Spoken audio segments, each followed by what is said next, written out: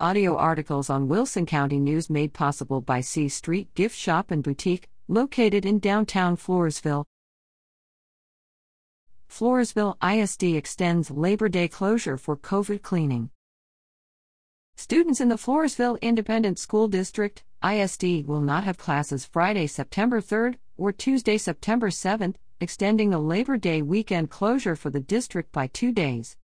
According to district officials, the COVID-19 pandemic continues to present challenges for both students and staff.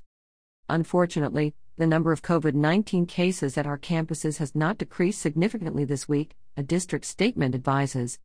Due to this, Floresville ISD has designated September 3rd and 7th as student holidays/staff development days, allowing the district to address the rising COVID-19 case numbers at some of our campuses.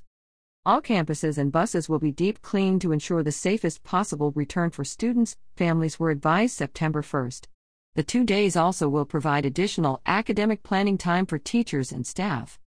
If students begin experiencing COVID-19 symptoms over the Labor Day weekend, parents should notify their campus nurse on Tuesday.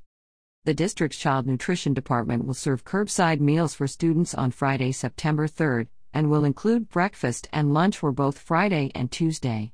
Meals can be picked up from 9 to 10 a.m. Friday at Floresville High School, front portico on Tiger Lane. Floresville North Elementary School on FM 775. Reader at WCNonline.com.